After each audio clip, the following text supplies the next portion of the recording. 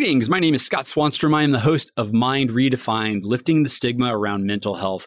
And today we are back with Rachel White from HerSong as we are continuing our conversation on human trafficking, trauma, and mental health awareness. So Rachel, welcome back. Thank you. Good to be here. Just a little bit about Rachel White. She is a licensed mental health counselor. She's the VP of Anti-Trafficking Strategy at the Tim Tebow Foundation, president and founder of HerSong, which is an organization providing safe homes and life-giving programs for survivors of human trafficking. Rachel has been advocating for the health and well-being of survivors for more than 8 years and led HerSong to open multiple homes creating safe housing for trafficking survivors. She's also the proud mom of 4 children and a wife of 30 years. She is passionate in the pursuit of a world where every girl and woman is free to live out their God-given purpose. So thank you again, Rachel, for joining us. And we're going to delve a little bit deeper into our conversation from the previous episode. But we do want to start off with our introductory question again. What is one thing that you're celebrating today? Today, I believe it's the sunshine. I just love some Florida sunshine. I feel so blessed. But ask me that in July, and I'd probably say air conditioning. It can be stifling. We like it during the winter, and then it catches up to us, doesn't it? So just kind of backtracking a little bit and summarizing our last conversation, can you briefly refresh us on the goal and mission of HerSong? Absolutely. We are passionately committed to strengthening and empowering women who've been impacted by trafficking. And so we do this through a holistic approach to health, through safe homes where women can rest, and a dynamic process of change where young ladies can learn how to take ownership of their lives. Excellent. We started to navigate some conversation in regards to the myths of human trafficking, and we delved into the mental health effects of human trafficking. What is life generally like for someone before they become victims of human trafficking? Well, varied and diverse. I think we see a lot of variety in histories, and we're primarily working in sex trafficking. So we are seeing a number of common denominators, if you will. But if we just step back and look globally at the big picture, I think anytime that poverty is an issue, anytime there's war, natural disasters, I think people become vulnerable. If you boil it down to, what we're seeing at HerSong and our expertise and our experience, we're seeing so many victims with childhood trauma, with childhood abuse. We're seeing neglect in the homes. We're seeing sexual abuse as children. We're seeing even a single incidence of sexual abuse as a child putting somebody's life on a trajectory of, first of all, confusion and shame and pain and that, but also there's a break in those interpersonal relationships. And so we're seeing a lot of emotional and physical abuse in history, early introduction to substances, whether it's just, smoking marijuana or getting into somebody's, the liquor cabinet at home, but primarily we're seeing childhoods that are really disrupted. Now, with that said, today in COVID, we're seeing that any child on the internet is extremely vulnerable to predators. And we know this. It's a fact. They're trolling. They're looking for children to exploit. Traffickers are online. That's where all the kids are. That's where all the vulnerable people are. So that's important for us to keep in mind. HerSong has a unique approach to helping those they serve. They address the whole person, and we were talking a little bit about a holistic approach. What does this mean, and how are your programs designed around this? Wow, this is one of my favorite things to answer. I'm so excited to talk about this. HerSong takes a holistic approach to healing that is strength-based. And so that means that we intentionally attend to the health needs of the whole person. We're looking at the needs of the body physically and how trauma impacts that, especially the mind and the spirit. And then we identify and capitalize on those individual strengths of the person. And so really there's 3 things. Number 1, we're looking at people as created beings who are made to thrive, who are made to experience flourishing and wholeness in this rich state of affairs where needs are met, right? And where natural gifts are fruitfully employed, all under the umbrella of God's love, right? And so literally we are raveling back together what has come unraveled in people's lives. And we can't just look at people and say, change the way you think, or, change your heart, or get some exercise and heal physically. We've got to look at that whole person and God's design for us as humans. So that drives what we do. And I think, secondly, taking that strength-based approach means that we're helping our clients identify and utilize their strengths, interests, abilities, define aspirations, and answer an identity question like, who am I?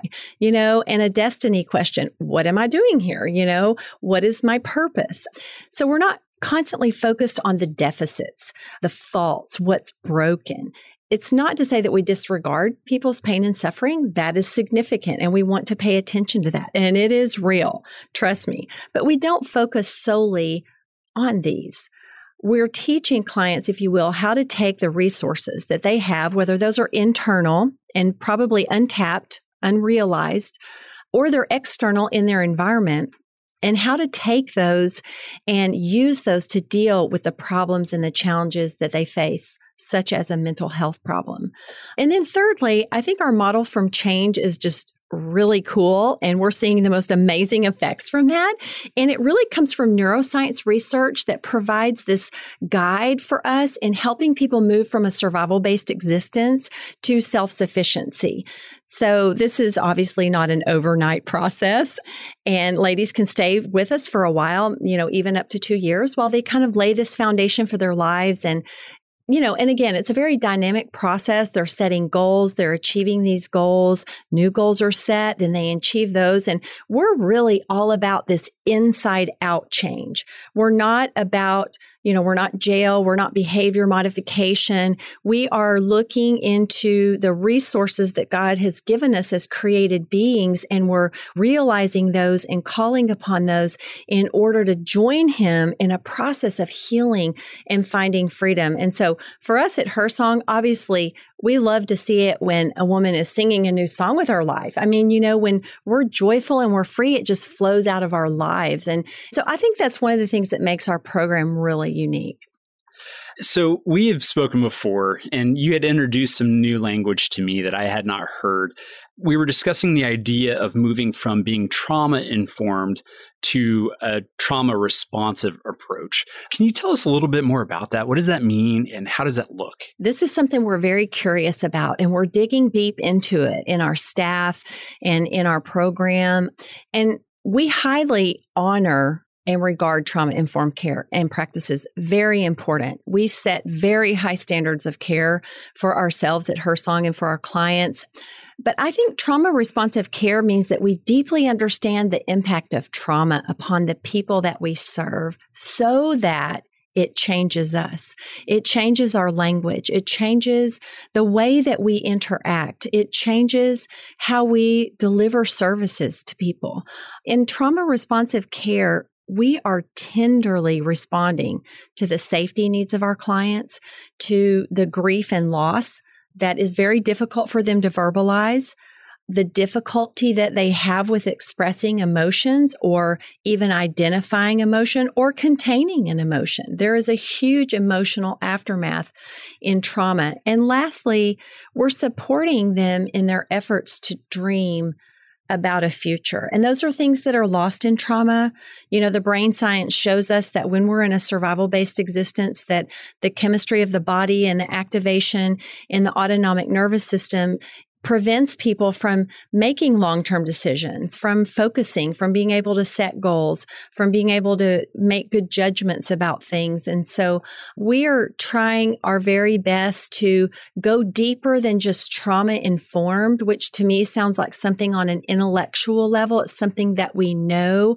And we want to go deeply into how can we, in an interpersonal way, in the work that we're doing, be agents of healing and be responders to the trauma, so that we're creating a place where people can be safe, where they can grieve, where they can learn to express anger in a healthy way, or allow themselves to cry because they feel pain, where they can also dream about their future. So that's a little bit about what we mean when we're talking about trauma responsive care. I love that. It's very different, and it's a new way to articulate something that we know needs to be shared and needs to be approached in a unique way.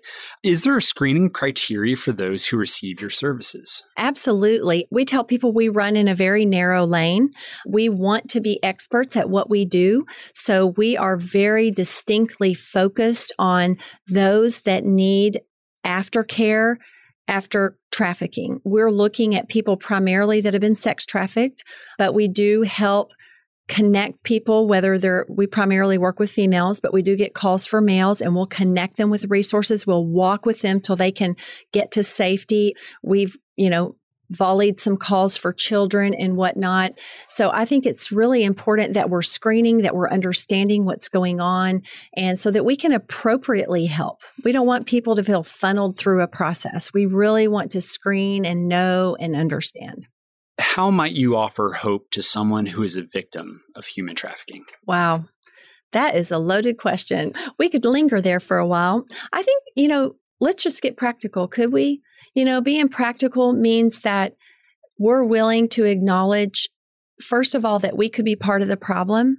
There's a huge demand. If we're just talking about sex trafficking, there's a huge demand for sex. There's huge demand for sex with children, and there's a huge demand for pornography. It's so easy. We can click on buttons, but what we don't realize is that oftentimes these are trafficking victims. They are being controlled, manipulated.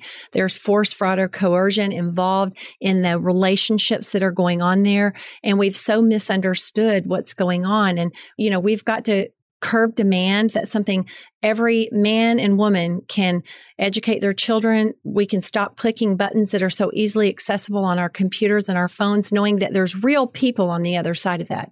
We can, in the recovery side, we can support women in their education, in their careers, offering them, an apprenticeship, a job training opportunity, an entry-level job. We can pray with them. We can just be a consistent presence that's supportive and encouraging, that says, I don't understand everything you've been through, but I'm here to listen. I'm here to encourage you. I'm here to build you up. So I think we can do a lot of practical things. And to me, Her Song is a super practical thing. We are in the trenches, doing the work, seeing amazing outcomes. And, you can get involved with us if you want to. We love volunteers. We love mentors. We love making new friends. Excellent. And so if someone was wanting to find more information on Her Song, what was your website again? It's hersongjax.org. Fantastic. Rachel, thank you again so much for spending time with us today and giving us your insight. And we look forward to having you on again in the future. Well, I look forward to it. This has been a really great time. Thank you for hosting me.